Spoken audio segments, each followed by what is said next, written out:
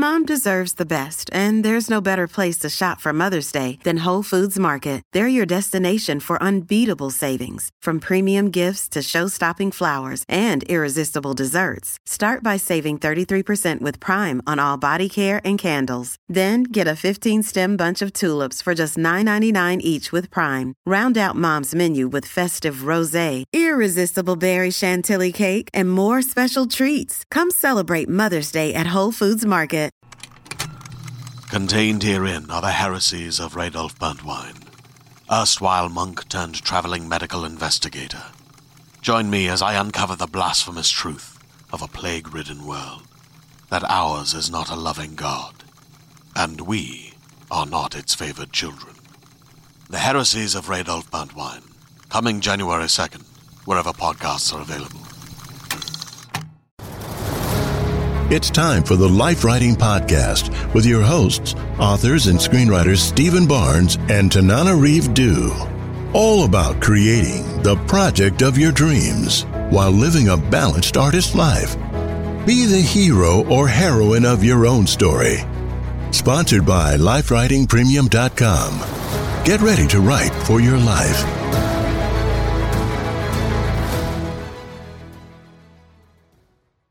Welcome to the Life Writing Podcast, where married authors and screenwriters Stephen Barnes and Tananarive Due talk about writing during stressful times, breaking into Hollywood, and balancing life.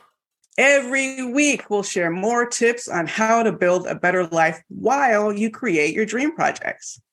Even if it's only at the rate of one sentence a day, life writing is the application of the tools of writing to life and the tools of life to your writing. Hey-oh, here we are, another podcast. Hey, everybody. Hope everyone's having a great 2023. So it's just the two of us today. Usually we have a guest, but from time to time, we just like to share our own experiences and knowledge with you on the podcast. Well, I think that this is a good time for that because we're stepping across a threshold right now. We are? Yeah, I would say so. You mean you're talking about what's going on? Yes.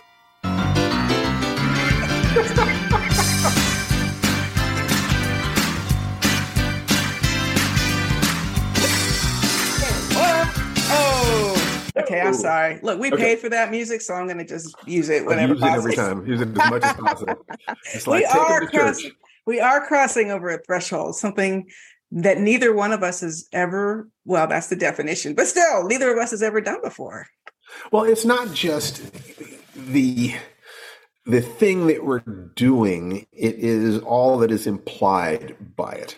So why don't you phrase what is going on in a way that you feel comfortable with too? Because, you know, you're I'm the gas, you're the brakes. Jinxes aside, because I do think the jinx is real. I think the jinx is real, but jinxes aside. What is the jinx? I will lay aside my superstition about jinxes to let the audience know that you and So what is your superstition about jinxes? Oh, that if you talk about a Hollywood thing, it disappears. Oh, gotcha. Yeah, that's it. It's very simple. That Hollywood thrives on not talking about it, even thinking about it too much until it actually happens. I know that's just a jinx in my head. I know that's not really real, although it is a very secretive industry. So yeah, part of it is real. Like if you talk too much, you can get fired. But it also thrives on promotion, and people will take out full page ads on deals that they haven't even gotten a handshake on yet. But I will respect your feelings about it. So why don't you describe what it is that we're going to be doing in words that you're comfortable with? We are about to start working full-time. Full-time, people. I haven't had a full-time job in as long as, probably since I was in Miami since I was teaching at Spelman College like 10, 12 years ago. We are about to start full-time work in a television writer's room.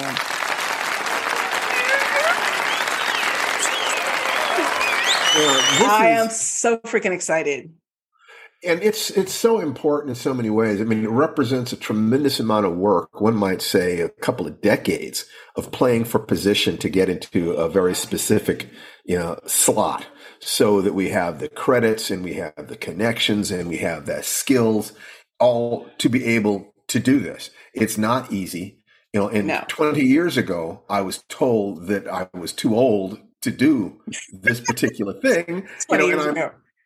I'm not certainly not 20 years younger today. However, I do think that what we've been doing is building up our experience and our CVs so that the disadvantages, whatever disadvantages we might be facing, began to be drowned out by the amount of advantages that there was in working with us.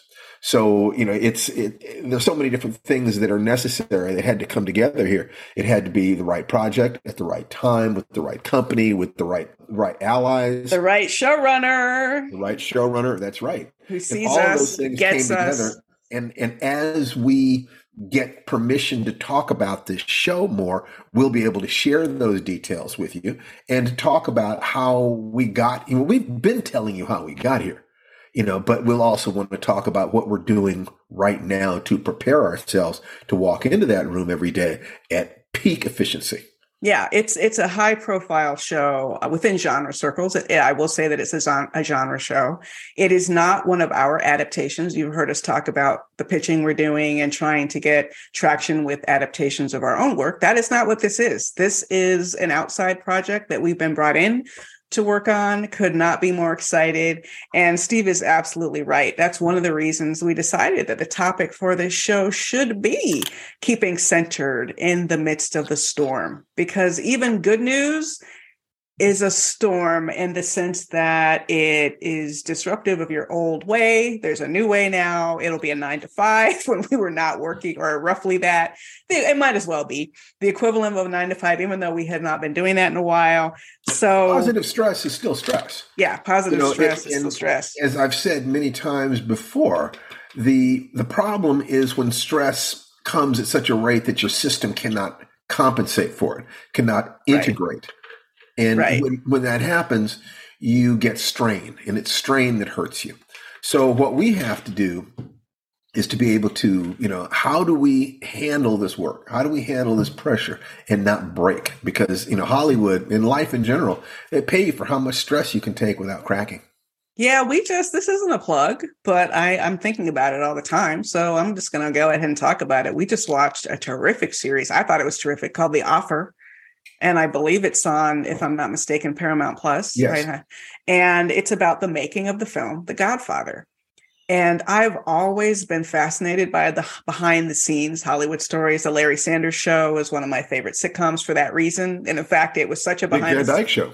Dick Van Dyke Show, another behind the scenes in Hollywood. Yeah, that's not a coincidence. I think I really thrive on watching the kinds of heroic measures that it takes to get a project on the screen. I think in part just because it's fun, if it's one of your favorite projects, a movie like The Godfather, but also because it helps you just not take it so personally that you're jumping through so many hoops all the time. Well, if the protagonist, Al Ruddy, who was the producer of The Godfather, was told that what a producer is someone who will do whatever it takes to get his movie made. Mm-hmm. Whatever, and we see him literally risking his life and his soul. Yeah, hopefully it won't come to that. Hopefully it doesn't. But always come to that risk was there, according to Mr. Ruddy, and according to things that I have heard. Yes. It was not inaccurate, even though it might, do a little bit of confabulation. Yes, which always has to happen in docudramas, because anytime you show what happened behind closed doors, you're guessing. If you weren't there, there can't be any good reportage about it. What we're looking at is, for what I'm looking at, I can talk about it from my position, then you can talk about it from yours. Absolutely. I know that I have had situations in the past where I performed really, really, really well. I've had other situations where I didn't perform as well as I would like to.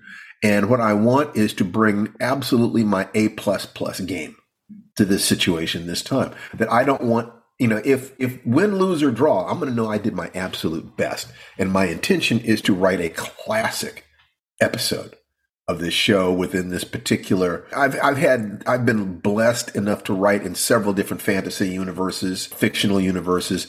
And I don't think it's too much to say that this is a universe. This is an established IP that we are having a chance to play in. It has established rules. It has some established characters, some established thematics. There's certain things that have to happen over the course of a show in order to please the fan base.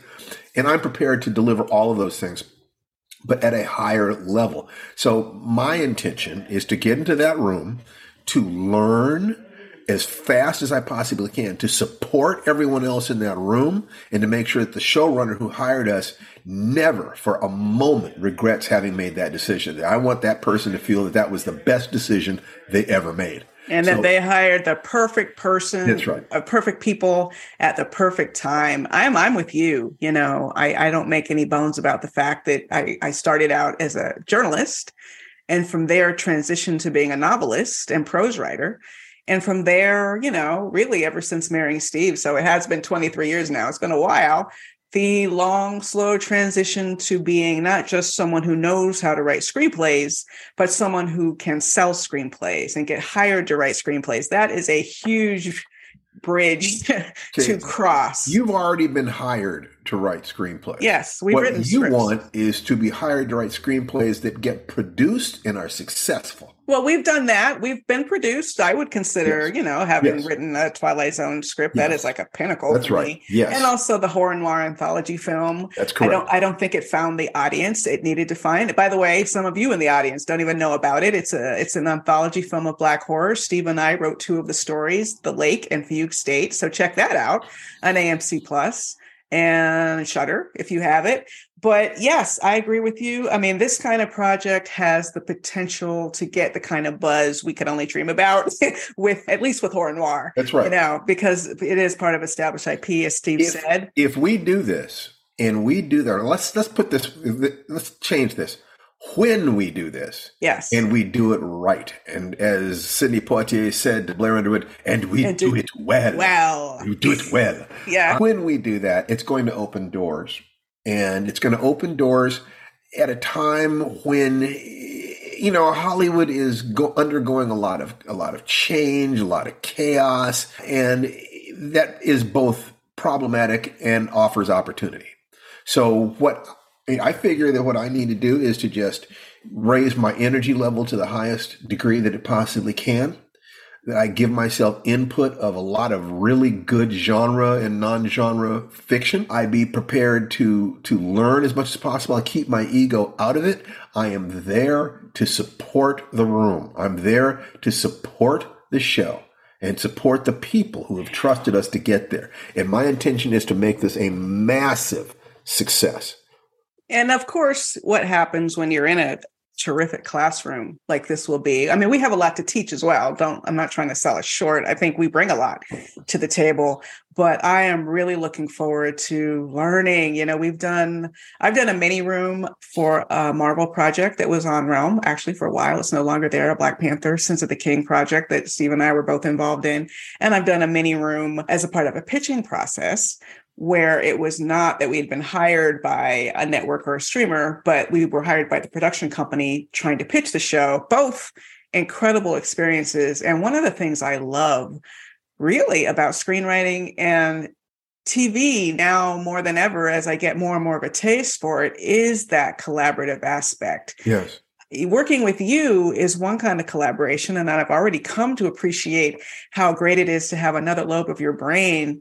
But even in that really, really quick Marvel room, which was literally just a long weekend, the way people's minds moved so quickly and the rapidity with which those ideas landed and just blending it all together into a great gumbo, I was like, oh my God, this is a whole other dimension of writing that a lot of writers don't have access to or will never be privy to. And mind you, a lot of writers would not care for, let's just keep that real. I mean, not everybody wants to write by committee.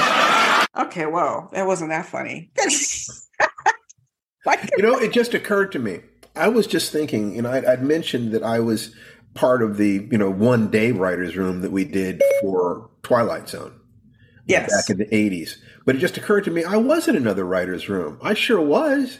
Where? I was in the writer's room for Ice Planet. Remember when I flew to Germany? Were? You know what? You need to email our agents right away. Let them know. Absolutely. I'm going to let them know because we were there in Munich and working on that series. And you're right, the ideas are flowing thick and fast. But I also spent years working with Larry Niven and Jerry Pournelle. That they were the senior writers, but I was coming up with ideas and throwing things around, and we would talk structure and thematics and research, and I would turn out the first draft on it. So that was a different kind of writer's room. But I feel like those skills, when I first did that on that first novel, The Legacy of Hero, it was painful emotionally. I was just getting whiplashed because trying to keep up with those two minds. Oh my God, it was like being dragged behind a car. I was in pain, but driving home, I knew that if I could survive this, that I would learn things that I could not learn in any school in the world. And it had not occurred to me that one of the things that I was learning there was specifically the brainstorming. Yes. In a group. Yes. It had never occurred to me that I'd done that. So I'm going to be reaching out to our representation today and let them know, there are a couple of things that I can put out there that I hadn't even thought about because they were just part of my past. They weren't strictly the writer's room where a group of writers sit around, they look at the arc of the season and the individual episodes, and they talk about the characters, and they talk about all these different things, and they hash it out, and they work it out, and then some of them will go away and write episodes. So that's what we're stepping into. We don't know exactly what our position will be in there, but our showrunner has made some soft promises. We have to show that we're capable of doing it, but he's giving us the opportunity to shine. Yeah, and it's important, I think, for people listening to this podcast, if you're a writer, if you're interested in television, you even might have an opportunity like this. It's so golden to have other people to talk to. I would suggest that if you don't have anyone in your circle who has been a television writer, or even if you do, you should check out our podcast episode with our guest, Nicole Levy, who gave us some amazing information. And she wrote I'll be listening to that episode again. The Writer's Room Survival Guide is her book. And that's one way. And I just came back from the Key West Literary Seminar, where it was a really golden opportunity for me to sit down with horror writer Victor LaValle, who's also been a guest on this show. And he did talk on our podcast about how he worked his way into screenwriting, because trust and believe, there is no one sitting, or at least typically in Hollywood, there was no one sitting around saying, hey, we definitely need to have this author adapt their own work. That is, even in watching The Offer, the fact that Mario Puzo got the chance to write his own script was so exciting. That to me was worthy of an episode unto itself. It's like, oh my God, the writer gets to adapt the script. Hooray! Well, I remember Robert McKee in talking about screen adaptation. He said basically you should read the book maybe twice and then write an outline from your memory of what you read, rather than trying to slavishly adapt the book. You try to take the emotional moments that you remember. Those are the things that really stood out. And you create an outline from that, and then you build up to that outline. And it isn't until you've created a full outline for it that maybe then you go back and read the book and see if there's some detail or something that will help create the vision that you created there. But the techniques of working in Hollywood and the techniques of writing novels and plays and short stories, they are related to each other, but they're slightly different twigs on the family tree. Yes. They're branches off of that main trunk called storytelling. So if you can find people who can either directly interact with you about it, or who have written books and articles and essays and things about it, do that. It is such a common thing for me to listen to people who've never had any connection to the business talking about, oh, Hollywood this, Hollywood that. The ignorance is stupendous. I mean, It's just stupendous. There's so much misinformation about what this entire process is. And if you're going to succeed at this, you need to have an accurate map.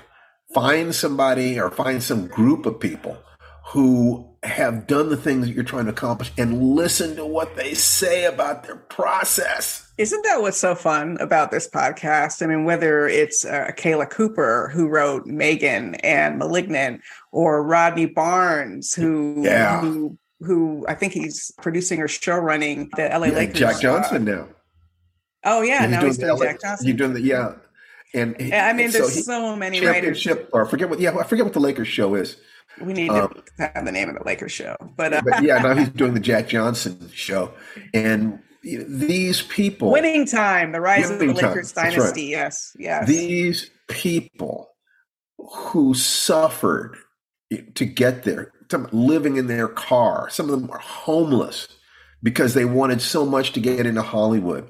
If you can learn from their pain, maybe you won't have to go through the same pain. If you can dispel your illusions. What we try so hard to do every week on this show is to tell you the truth of how we're feeling, of what we're experiencing, how we are staying sane in the midst of this. I'm telling you, this is stressful. I'm going to be looking at my sleep patterns, how I feel when I wake up in the morning. I'm going to be paying much more attention to what I eat, how I exercise. Okay. Time with my son, time with my daughter, and time with my good lady wife to be sure that we are taking care of ourselves as we go into what looks like it could be the greatest opportunity we've had in our entire careers. Yeah, this is no joke. As a podcast network, our first priority has always been audio and the stories we're able to share with you. But we also sell merch, and organizing that was made both possible and easy with Shopify. Shopify is the global commerce platform that helps you sell and grow at every stage of your business, from the launch your online shop stage all the way to the did we just hit 1 million orders stage? Whether you're selling scented soap or offering outdoor outfits, Shopify helps you sell everywhere. They have an all-in-one e-commerce platform and in-person POS system, so wherever and whatever you're selling, Shopify's got you covered.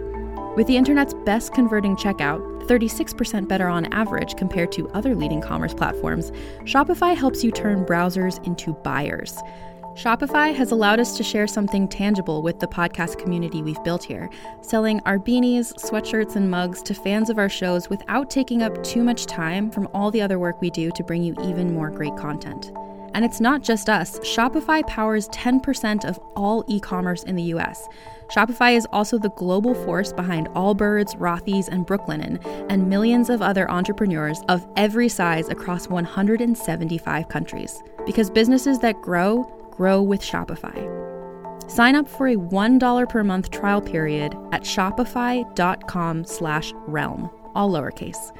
Go to shopify.com/REALM now to grow your business, no matter what stage you're in. Shopify.com/realm. Hey there, this is Justin Bartha. I made a funny new podcast, King of the Egg Cream. It has the greatest cast in the history of podcasts with actors like Louis Black. I'm torn by my feelings for two women. Bobby Cannavale. You can eat it, or if someone hits you, you can put it on your cut. Melanie Linsky. I wonder what these marvelous things are that look just like boiled chicken feet. Jason Ritter. I can break things and pick locks and kill people. Michael Stuhlbarg. The whole point is to inspire people that they should make themselves better. Ari Grainer. No, don't whet its appetite. What are you, an idiot? Me, Justin Bartha. That's not just any egg cream, that's a Lemke's special. And all narrated by the hilarious Richard Kind. This is the story of Harry Dalowitz and how he rose from nothing to become New York's King of the Egg Cream. So if you like funny true stories, come listen to King of the Egg Cream, available wherever you get your podcasts.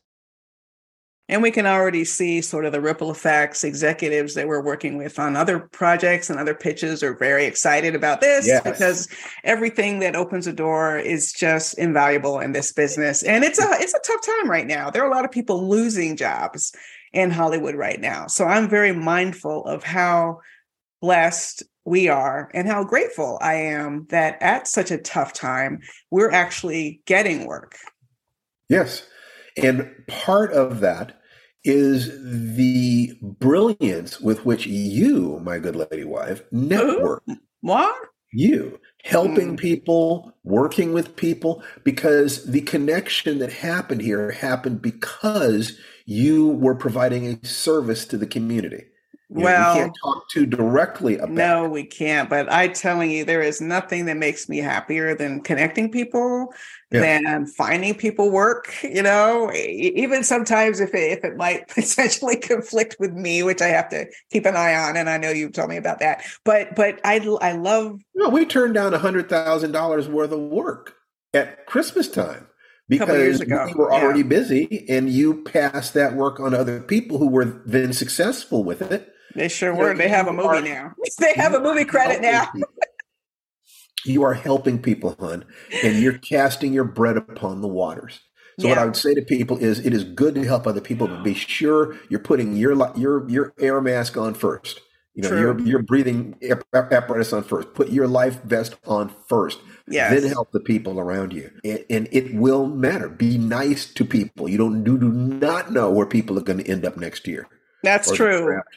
I mean, Hollywood, the film industry in particular, is one of those places where you can almost guarantee that assistant who is patiently answering the phone and making appointments is going to rise up through the ranks and have real power very quickly. Very quickly. So I'm not the kind of person to be rude to assistants, but if you are that person, you need to check yourself, because there's no such thing as being rude to people in this business. This business is polite to a fault, at least on the surface. I mean, yes. They'll ghost you, but they won't cuss you out. Right, exactly. They will definitely ghost you before they say even a mean thing, or even sometimes before they even say no, unfortunately, because they hate to say no so much. But I'd like to draw sort of from a recent personal experience I had that to me is an indicator of how I rise to the occasion of extra stress, unexpected stress, good or bad, right? And also, you and I will both want to talk about the tools that we use to keep ourselves centered and balanced so that we are at our best, that we are thinking clearly, that we're not in a panic. And, I'll just to delve into a little bit of a personal anecdote. Very recently, my 88-year-old father was hospitalized with COVID. And this was terrifying. What made it even, for me, all the more jarring was I had just seen him. And I had just had a video call with him the day before when he was in good spirits. He was energetic. And what happens when you're 88, and this happens whether it's COVID or a urinary tract infection, he just loses all of his energy when he's ill. And he almost closes up like a clam, and his head is down, and he's not interactive. And I remember, he's 88 years old, right? So for days, this is the state he's in. COVID is scary. He'd never had it before.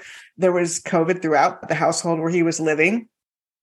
And it was at that exact same time where I'm stressed out about that. I'm trying to help family members find healthcare workers for him when he was out of the hospital, that I had a short story due that I had to write very fast. I had between 7 and 10 days to write a short story that I had very much been looking forward to writing. And there were other deadlines ahead of it. And then the thing with my father happened just as I was settling in to write. And if I were not centered, if I were not balanced, that's the kind of situation where you blow your deadline. That's the situation where you're telling an editor, I know I promised you a story. I can't do it. So you're breaking a contract, you're disappointing someone, you're losing an opportunity. One thing I learned about myself during the time I lived in Atlanta, I mentioned teaching at Spelman College. We moved to Atlanta for 3 years during a time when my mother was ill. And I learned during that time that even in the midst of unprecedented stress, I had the ability to embrace a brand new job. I had never taught full-time at a college. That was my first time doing that. At the same time, I'm meeting book deadlines, because that was about the last time I published a novel was 7, 8 years ago. During that time, I learned that somewhere I have wired myself so that when I'm under stress, it's not that I become more responsible. I think it's because I write. Writing has always been an escape for me. It started as an escape, and it's still an escape. So the fact that my father was ill and I was worried about him, instead of paralyzing me, actually propelled me more deeply into the writing process, because I couldn't wait to escape from my real life. It's like, okay, so during the time I'm sitting in here in my office working, I am in a fantasy world where I have complete control, and I banged that story out. banged it out, but not without the use of tools. So maybe we'll get to that later. But I was wondering, Steve, if you can think of a time where you were at your best under incredible, I can think of one, Far Beyond the Stars. I don't know if that counts for you, but you had to write that very fast. I think that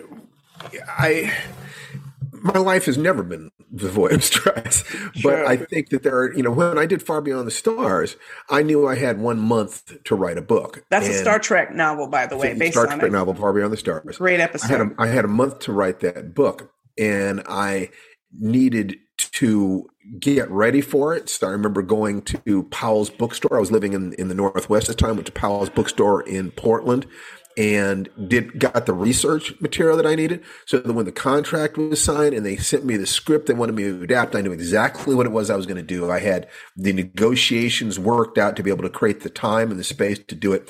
And then I just motored. You did. So it was a matter of, I knew that the storm was coming, so I had to find the eye of the storm. But I think that what I like to do is, every single day, I have the ritual that I do, my morning ritual that I do to center myself, which is, of affirmation and visualizing my goals and visualizing my mentors and flooding myself with gratitude. And then, and at the same time that I'm saying these things out loud, the every day and every way it's getting better and better sort of thing, I'm also moving my body using Tai Chi. So that is why I created the Fire Dance Tai Chi program, because of all of the different things that I do. That's the thing that has been most consistent. And with the other courses that we're doing, I can see that with every single one of them, I could create a custom-made morning ritual to help people with, who are dealing with parenting, or dealing with just life in general, or dealing with being unable to create the kinds of relationships that they want, or whatever, that there are rituals that how someone's going to do in their lives ultimately by knowing what their daily patterns are. So if you know, for instance, that you're going to be going into a thing where there's an unusual amount of stress, and that is going to be true anytime you're trying to up your game. Yes. Anytime you're trying to up your game, you are going to experience massive stress. If you know that ahead of time, then don't lie to yourself about it. You say, this thing that I'm doing right now, it's going to be very, very stressful. What resources am I going to need to get there? And you look at the hero's journey, and you kind of say, oh, okay, I'm going to need new allies and I'm going to need new abilities. By understanding ahead of time, like we understand ahead of time going into this new situation, this writer's room, that we're going to need to be our very best. We're going to need new social tools. We're going to need creative tools. We need to walk into that room more sensitive, more balanced, and energetic and optimistic, with our filters down as far as possible, as centered as possible. And that means every day we have to get enough rest. We have to exercise. We have to eat properly. We have to make sure to love each other. We have to make sure to hold on to each other, because you and I are two halves of a writing entity, and they're going to take us apart in that room and take you in one direction and me in a slightly different direction. And we have to be totally okay with that. It is, I think, we're going to come through this being much better writers and more mature and understand this business and ready to play. And 2023 is going to be a fantastic year, but we have to come correct. Yeah, we do. And, it's sometimes when we're in the storm, in the midst of all the stress, that we forget the tools that sustain us. Ironically, like when you have the most reason to be working out, you convince yourself you have the least time. And it's true. Our time is going to have to be managed differently. We're going to have to, we're talking about trying to work out before we leave for work in the mornings, which is a lot earlier than I certainly work out. Sometimes I work out as late as 8:30 at night. That's about my limit. Well, we can do that, but we can't do it together. No. What I want is for us to be connected. Together.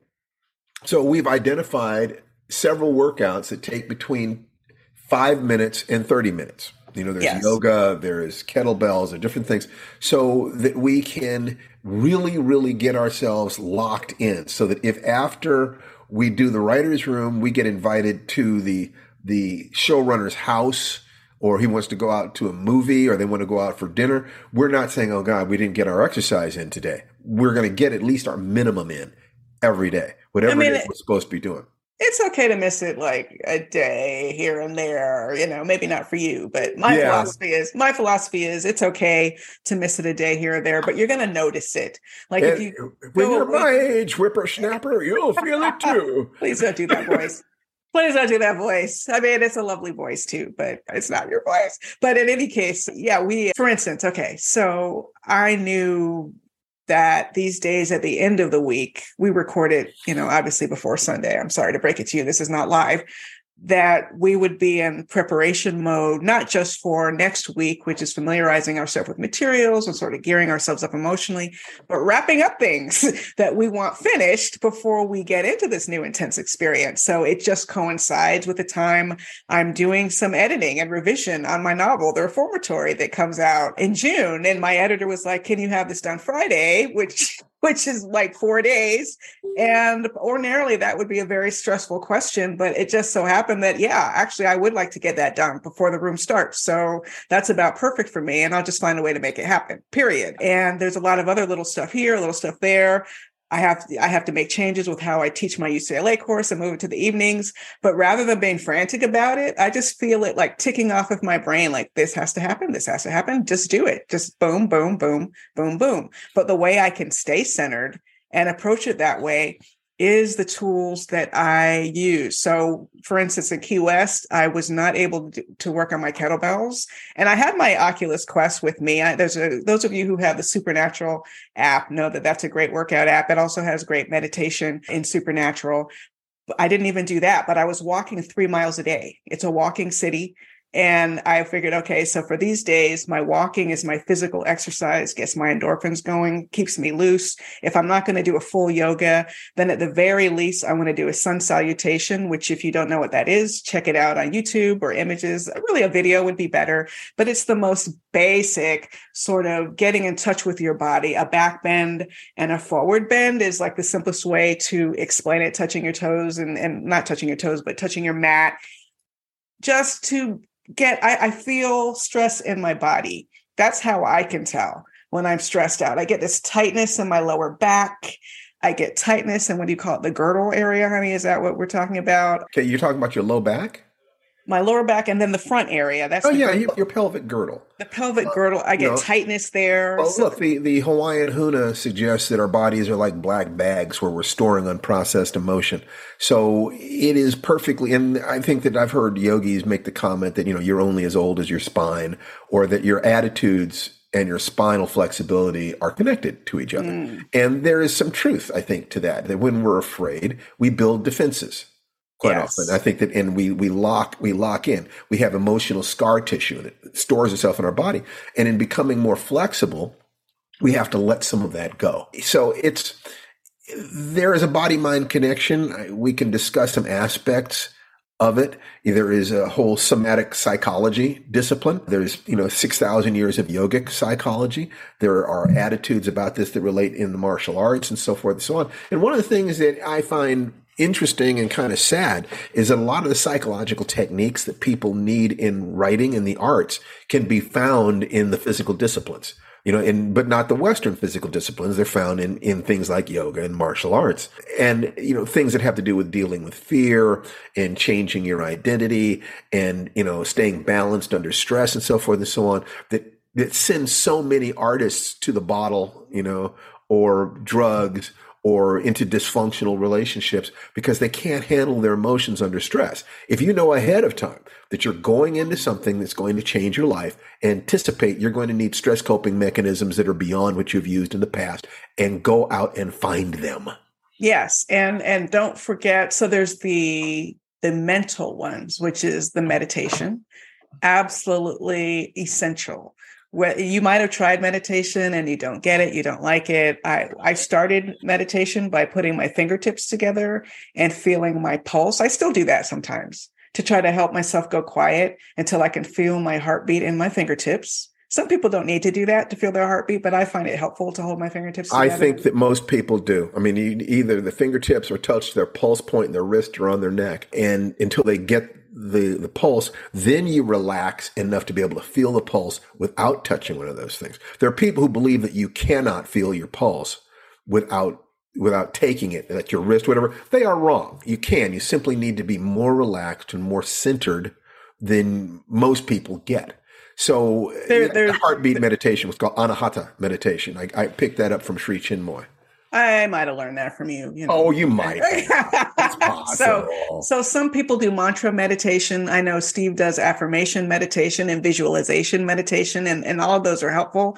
But sometimes you just need the feeling the heartbeat and emptying your mind meditation, like trying to think of nothing. If a thought comes to you, you kind of just don't get mad at yourself. Like, I'm not doing it right. No, just relax and let it float away. Let the thought go. If you're not observing yourself, you can simply observe the thoughts. If you get mad, what's happening is you're observing yourself, observing your thoughts. And as soon as you go down that rabbit hole, there's no joy. There is no joy in observing yourself, observing yourself, observing yourself, observing yourself. It gets to be this recurring hall of mirrors that your ego uses to stop you from simply being in the moment and seeing what's there. It's like, the problems that I had in the martial arts. I was afraid of certain things. That's not a sin. My problem was that I was afraid of my fear. I was, I judged myself. Instead of just being with my fear, I thought I let myself feel shame and guilt and worry and all these other things so that I could not stay in the moment. In the arts, whether you're talking about a martial art or a fine art, what matters is being in the moment with what you're doing, being spontaneous with what you're doing, which is why you have to get the basic skills of your craft at unconscious competence so that you can do the look ma, no hands of riding a bicycle. You can't juggle while you're riding a bicycle until riding a bicycle is second nature. Then you can start thinking about juggling. Everything that we're talking about here is, how ordinarily people will kind of say, well, either you have the skill or you don't. I don't believe that that's true. I think that I'm not saying that there is not skill. I'm saying that there are so many qualities of mind that can be developed over time. So you might hear our son in the background from time to time. So no biggie. This is a family affair. I'm not as good a meditator as Steve in the sense that I'm not as disciplined, and I don't apparently go as deeply, because sometimes he'll come out of meditation talking about visits he's had from people, and I'm definitely not having that. Not having visits and conversations. But if I'm lucky, I can be calm and centered. I also have something I call a snowflake meditation. This is something I usually do on Supernatural because it's visual and I can actually see little falling dots that look like snowflakes. And I taught myself to see those snowflakes as sort of external stresses and the emotions of other people. And I would tell myself that I can see and acknowledge those other emotions and those other stresses, but they're not touching me. So staying calm, that's literally like staying calm within the storm. I'm aware of the storm. My head isn't in the sand. I'm not ignoring the storm, because you don't want to be disconnected. But at the same time, I personally have to work on not being too swayed in one direction or another by external stresses. Maybe I'm a little bit of an empath or whatever it is. I don't know. That's kind of my thing, is like trying to stay centered while I'm surrounded by the stress of other people. And that's something I have to work on. And I fall away from it. When things are going well, like I'm saying, when you get busy, things are going well, you release and let go of the very tools that helped get you to that place in the first place. So that's the mental piece, but absolutely do not forget the physical piece. This is huge, huge, huge. It's not just about like how you look and weight loss. I mean, some people like to use that and dress sizes and wanting to be glamorous and wanting to look a certain way. And I won't say that I don't have some of that, but as I get older, I am much, much more interested in how my body feels. Yes. I'm much more interested in not being stiff and having joint mobility. See, that's and the difference energy. between fitness and health. Energy, yes. Fitness impacts how you look. Health is how you feel. Right. How do you feel when you wake up in the morning? How do your joints feel? How's your optimism? How's your sex drive? How's your just generalized feeling of feeling good? Whereas fitness is, how much can you lift? How far can you throw and stuff like that? How far can you run? How fast can you run? So if you differentiate between those two and you understand that you need to work on the middle skills to be able to have your emotions going the right direction. And the way to do that is to ground yourself in the physical. Then this is why the Fire Dance program was designed, to be able to, every day, if I can touch bases with all those different aspects of my life, then I know that no matter what happens to the rest of the day, I'm on track. I'm going to be able to, I'm staying in the center of the cyclone. There's stuff that's happening, but I'm still me. So, we work with that, and there are people who are writers, and there are people who are just business people, and they're parents, and they're martial artists, that working on these things is what we do. And the other show that I do, the live Zoom show that I do, that you can find out about, StephenBarnesList.com. But what I'd like to invite people to do is to check out the Fire Dance program. If you're a writer, if you're interested in writing, make sure to take care of your whole being. No matter what you are and what your interests are, there's something for you in creating a morning ritual that connects body, mind, and spirit. And you can find out more about that at firedancetaichi.com. firedancetaichi.com. Hey, you know what? We happen to have a Fire Dance Tai Chi student in the studio who wants to give a testimonial. Welcome. Tell us all about Fire Dance. Why, yes, I will. It's me. Sorry, it's me. I guess you would call it, originally I was sort of a reluctant Tai Chi student in the sense that I've been watching Steve do it for 23 years and had zero interest in learning it. It's kind of like Steve does martial arts and Steve does Tai Chi, and that is like the world of Steve. And I have, over time, he's been wearing me down, so the yoga I started practicing. He was doing kettlebells. He got me a kettlebell for my birthday and he wore me down with the kettlebells and I started practicing. He finally got me with Fire Dance Tai Chi because, we're married, and in spite of that, or maybe because of it, I am nervous practicing Tai Chi with him in person. It's not the advantage to have the coach in your house that you might think it is for someone who's a little bit performance shy, like I am, because the voices in my head are saying I should have progressed faster and farther by now, and all this kind of thing. So it's a digital download course, which I love. And every module progresses, but there are different modules where I like maybe the angle where he's going all around his body, or I like the angle where he's focusing on the footwork, or I like this class because of whatever arbitrary reason. And I go back to the same ones over and over because it's digital download and because I can take it at my own pace. I am actually learning Tai Chi. I'm not a standout. I'm not like one of the best in the students or one of the most, like my son, Jason, who's 19. He just turned 19. He does it beautifully. He looks, to me, as his mom, he looks like a god when he's doing it. He does it with his own kind of stank on it. And he does it his way. That's him right there. But he also has a great memory for physical motion. And it's been very interesting to me, never having been, say, a dancer who learned choreography or anything like that. I'm only now realizing I don't have a great memory for physical motion. I really need to sort of tie a story together to make sense of these movements so I can remember what the next one is, but that's okay. Everybody has their own way of accessing it. Not only is it okay, you're going to get overloaded. And there is an advantage to doing something that is a little confusing and complex and trying to stay calm in the middle of it. Frankly, isn't that life? Isn't life a matter of constantly learning, dealing with complexity and trying to keep your center in the midst of it? So the Fire Dance system is a beautiful metaphor for our lives. And it's a by the month, you get a lesson, and just go to firedancetaichi.com and check it out. We think that you will be delighted. We'd love to have you in that community and meet you live. If I actually went into all of the benefits of Tai Chi, it sounds like hyperbole. You can look, medical associations will talk about health, like literal health benefits, not just joint mobility. And of course, there's the emotional benefits. I already see the difference. And so I'm really happy to have added it to my yoga practice. I do yoga about once a week. Steve says I should do it more often. I'm sure I will as I need it. I'd like you doing it 3 times a week. Of course he would. And I also, I try to do some kind of physical workout every day, even if it's just walking.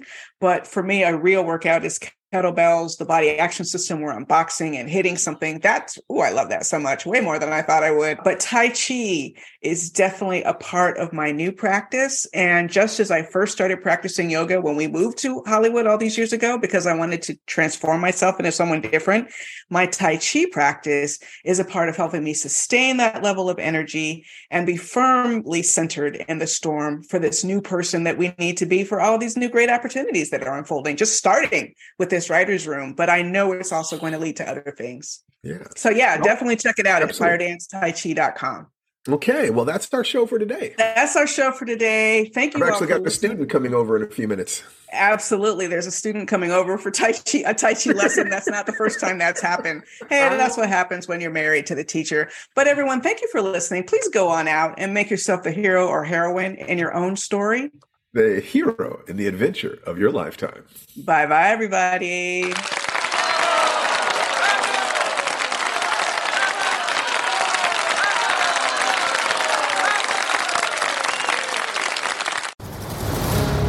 You've been listening to the Life Writing Podcast.